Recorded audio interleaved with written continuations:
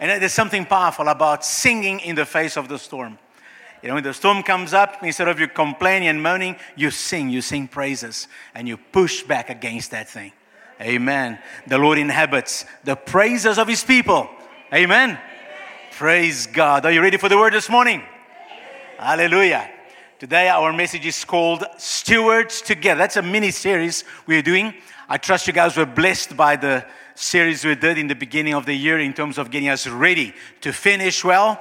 And of course, last week the message to not only finish well, but finish using everything God has given you. All the resources He has given you, don't keep it, don't delay, use it for His glory. Amen. And our next series is going to be called You Asked for It. It is based on those questions that last year you asked about the Bible, about Christian life. So our next series will be that. And we'll be starting that in 2 weeks' time. But today and next Sunday, I felt we should stop a little bit and have this little mini-series on stewardship. It's called Stewards Together. And today we're going to be talking about 3 attitudes which you find in the Word of God. And then next Sunday, of course, when we talk about stewardship, we're talking about managing our assets, talking about money, about positions, about things. And you wonder, well, should we in church be talking about things and about money? And the answer is yes. And next week, you're going to find out why. Not today, but next week, I will show you why it is appropriate to talk about it in church. Now, I know that some churches, they talk about money every week. You even feel, here we go again. Every week there's a 15, 20-minute talk about money. And so they go overboard and they put pressure on people. Other churches hardly ever talk about money. I think we fall in that category. But the fact is, it is a biblical concept. And stewardship is a biblical thing. So yes, this week and next week, we're going to be talking about money and things in church. Okay? And you say, I'm not coming next week. Maybe you should come. Because you're going to find out why it is important to talk about these things, why and what the Bible says about these things. Amen? But now, before I get into the message today, let's just pull back. I want to do a little bit of a survey quickly over here. And I want you to think about the people that you like, people that you love hanging around with, people that you are drawn to. Okay? Can you think of a couple of those guys? People that you enjoy. They are friends of yours. They are colleagues. They are family members. I don't know. People that you love, that you feel drawn to. You enjoy hanging out with them. And the question I want to ask you is, what do you like about the people that you like? What is it about those people that draw you to them? Are you thinking about it? Okay, now, shout out. Let me hear some things. What is it that you like about those people? Shout. Positive? Help. What? They help. Yeah, thank you. Huh? They love God. What else? Sorry, somebody else first? Huh? They give gifts. Okay. And somebody else said? Positive influence. What else? They Christians.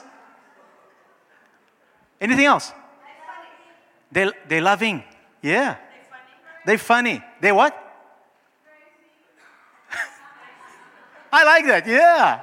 Nice to get on some crazy people, eh? Now, listen. Thank you for that. And I'm sure there's a bunch of other things. I noticed nobody said they're good looking. So either it doesn't matter to you or you really have a bunch of ugly friends. But here's the point. As you are shouting those things, did you notice everything that you mentioned to me about the people, about the things that draw you to people, they're all attitudes. They're all choices. To be loving, to be helpful, to give gifts, to be funny, to be crazy, it's a choice. You see, what makes people attractive to you is not what they have as much as their attitude. So guess what will make you attractive to other people? Attitude. An attitude is a choice. And you know what? Attitude also makes us attractive to God. You read the Bible and you find there are some dudes there that really ticked God off. Other people God really loved. And when you follow the story, you realize it's not so much what they had, but their attitude towards God, towards love, towards life, towards others. And what does this have to do with our theme today? Stewards together. You know what? It has everything to do with our theme. You see, because talking about stewardship, we're talking about generosity. We've just celebrated communion. This table has generosity written all over it. From God the Father and God the Son. Both giving to the point of hurting. And we're family. And so let's keep the trait in the family. And the one thing which the devil often attacks in Christians is this very act of giving. And so let's speak a little bit about this thing today and understand what stewardship is. What is the meaning of the word steward? Steward simply means to manage or look after another's property. That's what a steward is. In the biblical times, a steward was one who transacted business in the place of another. He was the one who had the administration of affairs in the absence of the householder, who provided for the family, who was entrusted with the payment of laborers and servants.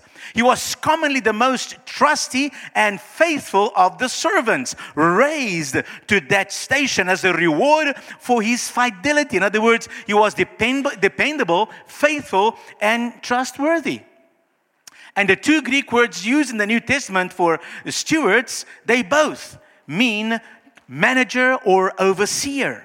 Therefore, as a steward, you lived out of your master's goods, resources, and you managed those resources, and you distributed those resources. And as you study the New Testament, you find that God calls us to be stewards of the things He has, the things He has given to us. Stewards, they didn't possess anything. They were servants. Often a slave raised to that position. But you should see how these guys lived, man. They had their own quarters, their own stuff. They ate of the best food, had good clothes, all provided by the master. And then they were entrusted to make sure the family was looked after, the laborers were paid, the bills were paid, the things were done, and they were doing all this with money which was not theirs. Nice, eh? But they had to be faithful. They couldn't abuse it because they had to give an account to the master. When the master would come back home from his business trips and so on, he'd sit down with the steward and they'd go through the books and through the stuff. And every time the books balanced and things were good, things were humming, master said, "You good and faithful servant, man." And if you see the parables which Jesus spoke about stewardship, you often find there's this good and faithful servant, and he gives them a little bit more, because when God can trust you with little, He can trust you with much. The problem is sometimes when you've got little, we say, "I'm going to hold this because this is all there is." Well, what does the Bible say? We have to, again, come back to the Bible. What does Scripture say? Psalm 24, verse 1, it says the following: "The earth is the Lord's, and all its fullness, the world and those who dwell in them." Oh, wow. So it kind of seems to me that God owns like everything. The whole universe, the earth, and everybody in it. And we thought we were independent, and we thought, it was my stuff. You see, when you understand the reality of things, and this is eventually going to become known to everybody, the earth is the Lord's and all its fullness. In Colossians 1:16 it says, "All things were created through Him and for Him." God created everything for Himself. And in Him, all things consist. Do you know that you're sitting here today and breathing because God is keeping you alive? And I don't care whether you're good or bad. God is keeping you alive. It's a gift. Life is a gift. Everything that you have ultimately came from God. No, Pastor, I studied, I worked hard, I sweated to get what I've got. Really? Who gave you the strength, the wisdom, the ability, the thoughts, the ideas, the creativity? Came from Him. And our biggest mistake is to think that everything we are and everything we have is because we made it ourselves. We talk about self-made people. Yes, they built on gifts and abilities. But who gave those gifts and abilities in the first place? And so the Bible says that everything is from Him and for Him. There are other scriptures as well. There are many scriptures. I'm thinking, for example, in 1 Corinthians 10:20, he kind of repeats the Old Testament verse when it says, the earth is the Lord's and all its fullness. In 1 Chronicles 29:11, it says, yours, the Lord, is the greatness, the power and the glory, the victory and the majesty. For all that is in heaven and all that is in earth is yours. Yours is the kingdom, O Lord, and you are exalted as head over all. Both riches and honor come from you, and you reign over all. In your hand is power and might. In your hand it is to make great and to give strength to all. Everything we have, everything we are, ultimately comes from God. Yes, we work. Yes, we utilize the resources which God gives us, the gifts He gives us, the time He gives us. But ultimately, everything comes from God. So, what is stewardship then? It's a biblical worldview, which can be defined as utilizing and managing all resources God provides for the glory of God and the betterment of His creation, because the earth is the Lord's. But here's a nice understandable definition of stewardship. Here we go. Stewardship. What is it? Stewardship is using God-given abilities, because every ability we have comes from whom? Yeah. Oh no, Pastor, it's genetic. It comes from my parents and my ancestors. Really? And who put it there in the first place? It's ultimately everything comes from God.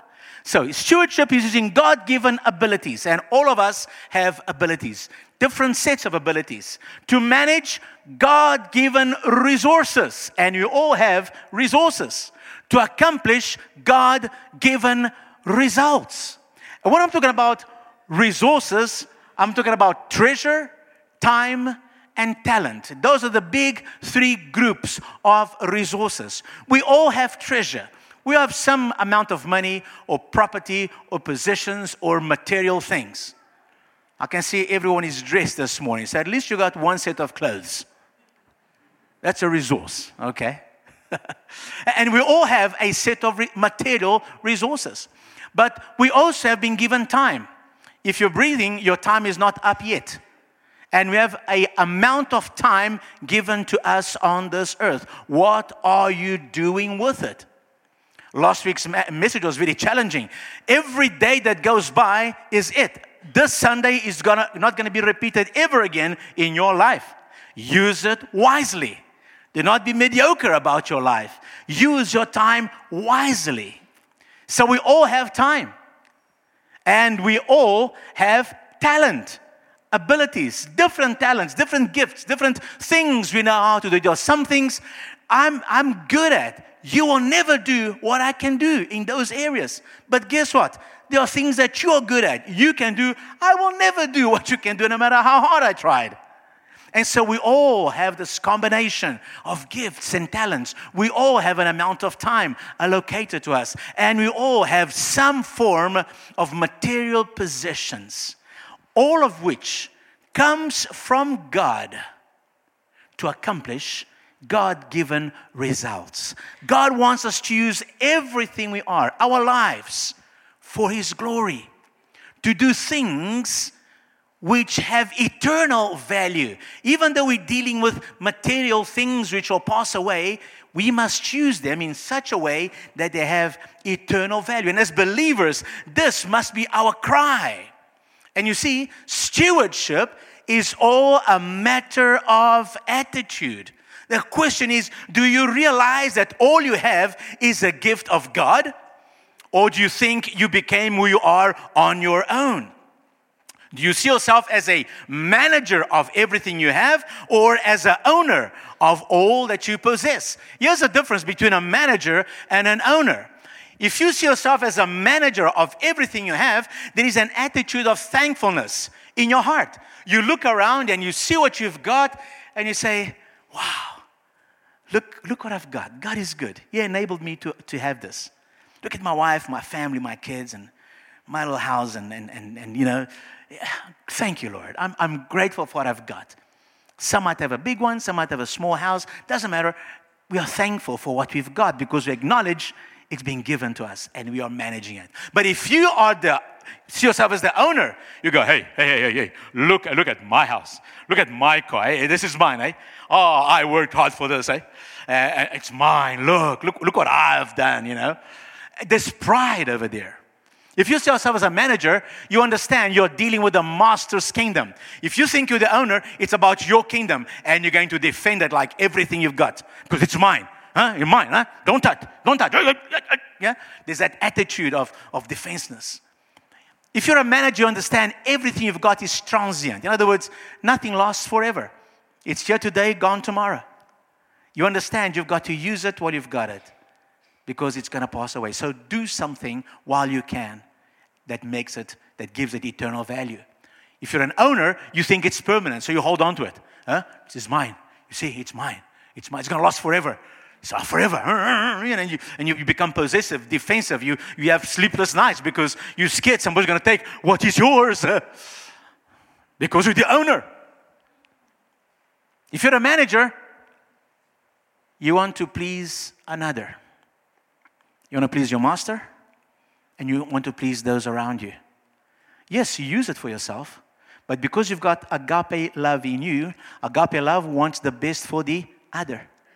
And so you use your stuff, your time, your talent, your positions to love for the good of another. If you're the owner, all you're going to do is please yourself.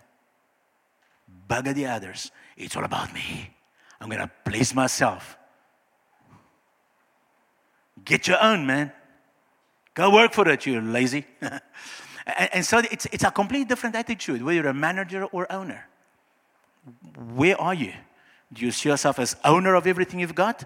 Possessive, retaining, defensive? Or do you see yourself as manager of someone who entrusted all these wonderful things to you? And now you are the administrator, using it to the best of your ability. Huh?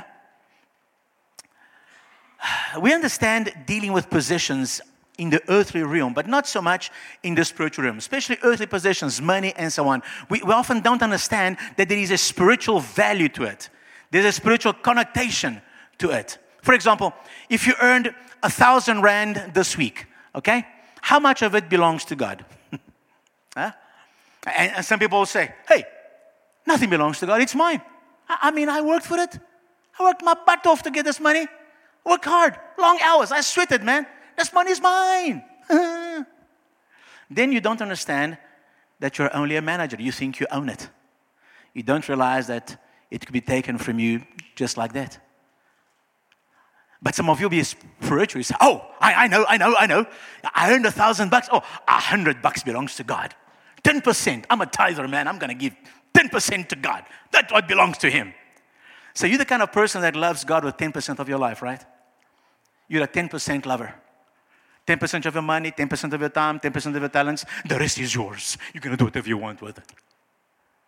But if you understand stewardship, do you understand that the whole 1,000 rands belongs to God?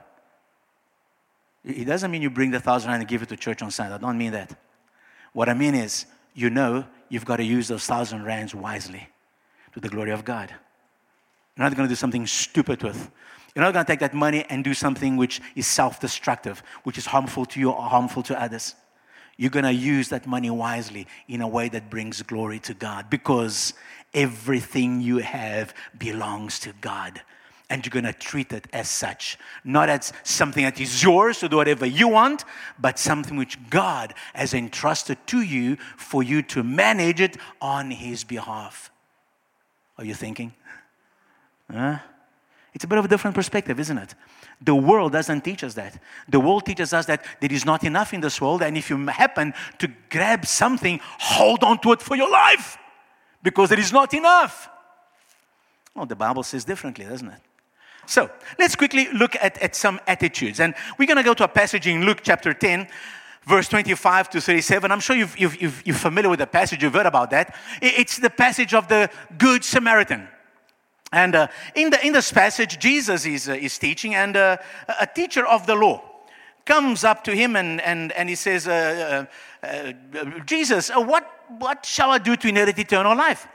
And Jesus said, well, what is written in the law? What is your reading of it? And the guy says, you shall love the Lord your God with all your heart and with your soul and with all your strength and with all your mind and your neighbor as yourself. And Jesus said, hey, you answered right, man. Dude, you know your scripture. That's it. Do that. Easy. And you have eternal life. But the guy wanting to justify himself, in other words, wanting to excuse himself and find reasons not to do that and love your neighbor, he asks, who is my neighbor? Like, look around you. And so Jesus proceeds to tell him the story of this guy. Guy was going down the road and a bunch of thieves attack him, leave him there for dead, take all his possessions. And so down the road comes a priest. And he sees this guy and he kind of steps around because, he's a priest, right? He's got stuff to do. He's got a church to run. All right? So, pray for you, man. And off he goes. Just now comes a Levite, another worker in the temple, one of the worshipers, worship leader. Comes past there. Oh, man, I'd love to help him. I've got church, man. And off he goes as well. And then down the road comes a Samaritan. And back in the day, Samaritans, or Jews didn't like Samaritans. And Jesus is talking to Jews here, by the way, okay? And they didn't like these Samaritans. They were like otherwise people. And Samaritan comes down and he sees the guy on the road and he stops. Bible says he took care of the guy. He took some wine and some oil and he patched him up. In those days, they used to use, like wine when people are sick, help them. They still use it today, I think, sometimes to help people feel better. And so he kind of helps the guy and so on, and puts him on his animal, takes him to a hotel and treats him a bit more, leaves some money there for the guy to take care of him. And then Jesus asks this teacher of the law, so who do you think of those three guys, who was the neighbor to the fallen man? And the guy says, well, the one who helped them. And Jesus says, you're right. Now you go and do the same. Simple. Nice story. But in the story, we see three attitudes. And that's what we want to kind of focus on. The first attitude is over there. The first attitude is this. What is yours is mine. And I'm going to take it. That was the attitude of the thieves. They saw this dude coming by. He's got stuff. He's on the road. He's carrying some money, some possessions. Oh, this goes my stuff. Hit the guy over the head. Take the stuff because what is yours is mine, okay? And I'm going to take it. Now, as Christians, we don't want to identify ourselves with that attitude. It is sinful. It is greedy. And yet, look around us in society today. We are surrounded by people in all levels of society which behave just like that. Whatever is out there belongs to them. Whether it is in your home, in your yard, in the street, whether it is cables, whether it is whatever it is. Cars. Oh, I like this car. What is yours is now mine. Bye. I'm going to take it. It's a horrible attitude. It's a destructive attitude. But there are people who have that attitude because they think if they don't take it, they'll never have it. It's a scarcity mentality. Second attitude is what you find in the Levite and the priests. And that attitude which says, what is mine, and I'm going to keep it. Because it's mine. Now, these people, they're usually nice people. They don't take other people's stuff. They don't steal. They don't cause waves. They're usually good people. But they take what they've got and they put a big fence around it and they hoard it and they keep it. They get all they can, they put it in a can, and then they sit on the can so that nobody can get to it. Well, it's better than the first attitude, but it's not good enough, is it? Because what good is it doing outside your little sphere, your little family, your little group? Some people have this set of rules. Yeah, the guys, they're going to church. They've got things to do. They can't be distracted by this. Somebody else will handle him. I'm not qualified. I don't know what to do. And so often we have a little set of rules, our religious stuff perhaps. And we just focus on that, and we don't want to know about the other people, the sinners and the fallen people and the hurting people, because, man, I've got enough to worry with me and my family, and no. And we don't want to look outside our fence, our comfort zone. And so we maybe even live legalistic lives. We need to understand that we are not responsible just for ourselves, but for others too. God has placed us on this earth, not just to have a relationship with Him, but out of that relationship with Him, touch the life of others as well. And doing that sometimes means using some of our resources for them. Some of our time, some of our talent, some of our treasure to communicate the love of God, to help our fellow man. We are not on this earth just for others, for ourselves, but for others too. Much of what we enjoy today is due to what the others before us have done. And what we do today will determine what others in the future will enjoy. Do you realize that? Life is not just about us, about me, what I've got now. A little boy once saw his grandfather planting apple trees. A little boy, he saw this elderly man, and he's thinking, apple trees, these things take ages. And so he walked up to his grandfather, and he asked him why he was planting apple trees. Meaning, Grandpa, you're going to be dead in a couple of years, man. Why are you bothering planting apple trees? You're never going to eat apples, man. Now, the grandpa understood the boy's question. And so he said, I'll never taste an apple from these trees that I'm planting. But understand this. The world does not stop when I die. I came into this world and ate apples from trees I did not plant, that others before me had planted. Did you ever eat an apple from a tree you did not plant? Let me ask you this question. Did you ever eat an apple from a tree you did not plant? Guys, I think every apple that I've eaten my whole life, I've eaten from trees that I did not plant. Up till today, I've never eaten an apple from a tree I planted. What about you? Ever stop to think about that? Somebody in the past did something which is feeding you today, helping you today. And so Grandpa said, every time you eat an apple, it's because somebody else understood that life is more than you and your circle. It's your responsibility to leave something for others when you're gone. And then Grandpa concluded saying, when I die, I will be with Jesus, but I want to leave something for others when I am gone. So attitude number 2, which says what is mine, and I'm going to keep it. It is good, but it's not good enough because it does not think of others. Let's look at attitude number 3. And that was the Samaritan.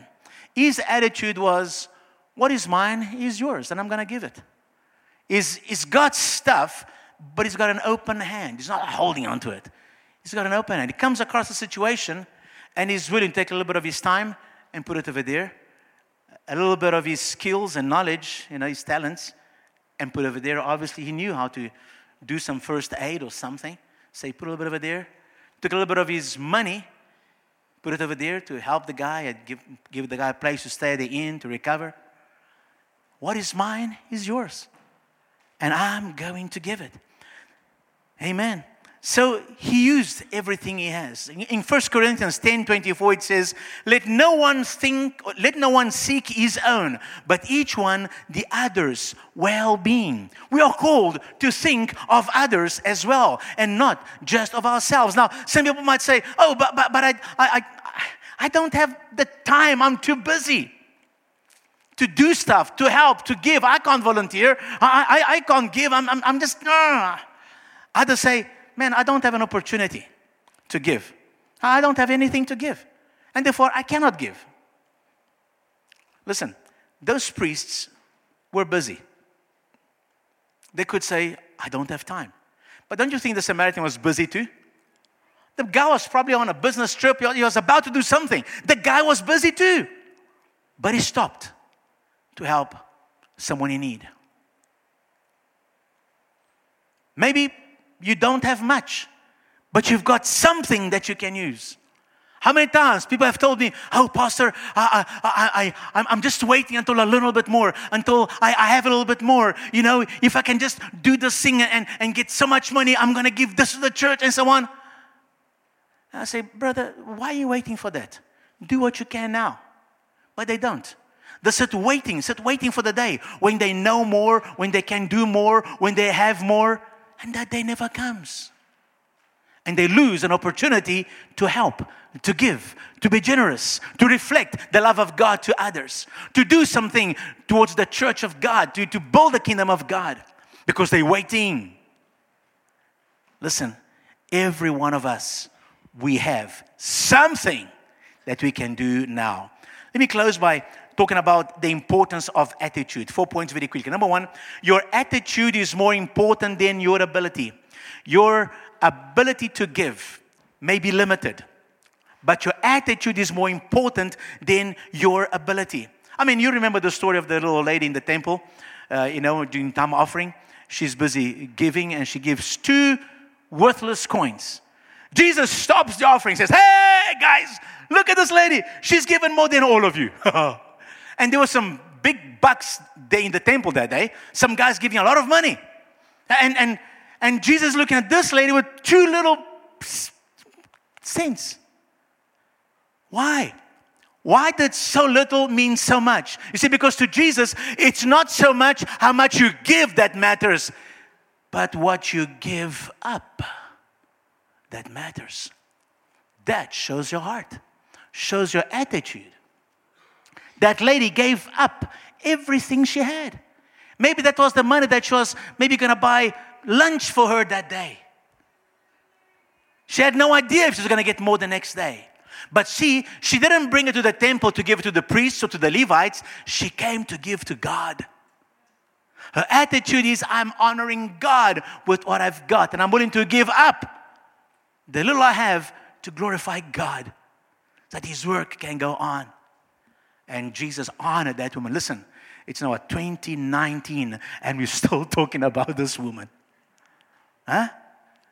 Because God looks at your attitude, not at how much. It's not the coldness of the figures that matters, but the warmth of the heart when you give. You see, because you can give without loving, but you cannot love without giving. Come on, think about it. You know, you guys were a bit older. You've got wives and so on now. Remember when you were young and you had nothing and you started dating that girl? You had nothing, but somehow you found something to give her. Those of you who are young, you know, when you've got a friend and so on, you've got nothing or very little, but you find something to give. Maybe you're going through a difficult patch in your life and there's not much at home, but you find a way to give something to the one you love. You spend a bit extra time with them. You do something for them that they like. You get something simple, not expensive, but meaningful. Because you see, you cannot love without giving. Love will always give. And folks, generosity is an attitude. Generosity is a condition of heart. Generosity is an attitude. Number 2, your attitude is more important than your position. The priest had position. The Levite had position. The Samaritan was considered by the Jews like dogs. He had no position in society. And yet, guess who helped the man? The guy with no position. And sometimes you think, oh, one day when I've got influence, when I've got power, when I become this, then I'm going to do something for God. Stop it. Do it now. Do something for God now. Help somebody now. Be generous now. It's not position that matters. Number 3, your attitude is more important than your timing. Oh, if I only had time to be there. Oh, if I only had time. If I had been there. Listen, wherever you are, do something. Whenever you can, do something. Don't wait for the right time. Don't wait for the right season. The time is now. And number 4, become an active giver now. When Jesus finished the conversation with that guy, he asked him, which of these 3 do you think was neighbor to him who fell amongst thieves? And he said, he who showed mercy on him. And Jesus said to him, go and do likewise. In other words, become an active giver now. You see, attitude is a choice. Being a giver is a choice. But what I read here, is that it's also a command. It just says, go and be generous. Go and be a giver. Go and do likewise. It's a command. And Jesus will never ask you and I to do something which we cannot do. Because He's never unfair to us. Hello? If He says, go and do likewise, it's because He has given you something. You've got something in your hand that you can bless somebody with. That you can do something for God with. You've got a gift. You've got an ability. You've got an amount of time. You've got some possession that you can use to the glory of God. It can be in all 3 categories, can be in 1 or 2. But all of us have something that we can use for His glory. Go, become an active giver now. Amen? So, let's apply this. Let's take time today to evaluate in your life in the area of giving. We want to finish well. If you want to finish well, it means we need to become better givers. I wonder if I can encourage you and challenge you to consider this year becoming a better giver than last year. A better giver to the church. A better giver to your family. A better giver to your community. A better giver at work. A better giver of what? Of whatever God has put in your hand. You know what's in your hand. You know what you've got. Go and take a look. Because sometimes we are so busy and we think there's so little that we need so much. There's so much scarcity in our minds. We don't even realize the stuff that is in our hands. Often in the Word of God, God asks the question, what is in your hand? When Moses was asked that question, he was holding a stick. Sommer 'n stokkie daar van die bos, jy weet. He's holding the stick. When God asked that, he was so surprised. That's all I've got. I didn't even notice I had this thing in my hand. Dis maar net 'n stokkie. What on earth can I do with a stick against the king of Egypt with his armies and everything else? But you see, a stick in your hand with God's blessing is worth so much more than the riches of Egypt. Come on. What is in your hand? How can you be a better giver this year? Which of those attitudes do you identify with the most? Which one would you like to be a major at? How are you giving your talent? How are you giving of your time? How are you giving of your treasure, money, possessions? Please, let's go before the Lord this week and consider how we could increase our giving this year. It could be giving financially. It could be giving of your time. It could be giving by using your talent. All of these in the service of God and for God. It's not too late to consider being a volunteer at church in some things. And next week we're going to continue. And next week we're going to looking further at how we as believers and as a church can use material possessions. We're going to talk about money next week.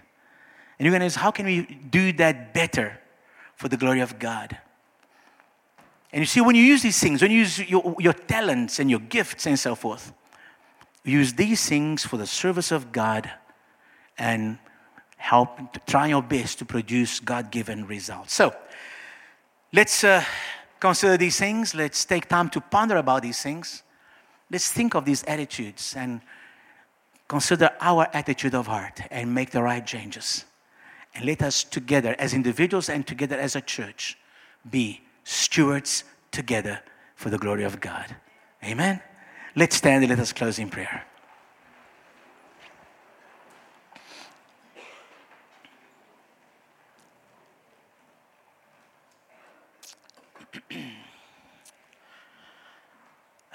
Father God, I want to pray for every person standing in front of me, every person listening to this recording right now. And as I visualize those who are listening right now, as I look over this congregation, Father, I see stewards. I see good stewards. I declare in the name of Jesus, everyone under the sound of my voice, I prophesy and I declare, you are good stewards. You have been called by God. You have been equipped by God with treasure, talent, and time. And in Jesus' name, we will endeavor this year to become better stewards, good stewards, generous people, better givers to the glory of God. And so, Father, I pray your blessing. Father, I pray that there will be such a change of attitude in our hearts that not only we will be more attractive to you, Lord God, but that it will cause us to be entrusted by you with more things, treasure, talent, and time, Lord God, to use for God-given results, Lord God. And so I thank you for an expansion of our understanding, for a blessing that you understand you're not limited by the systems of this world, but we serve a limitless God. I pray that this year your people will see provision like never before, my God.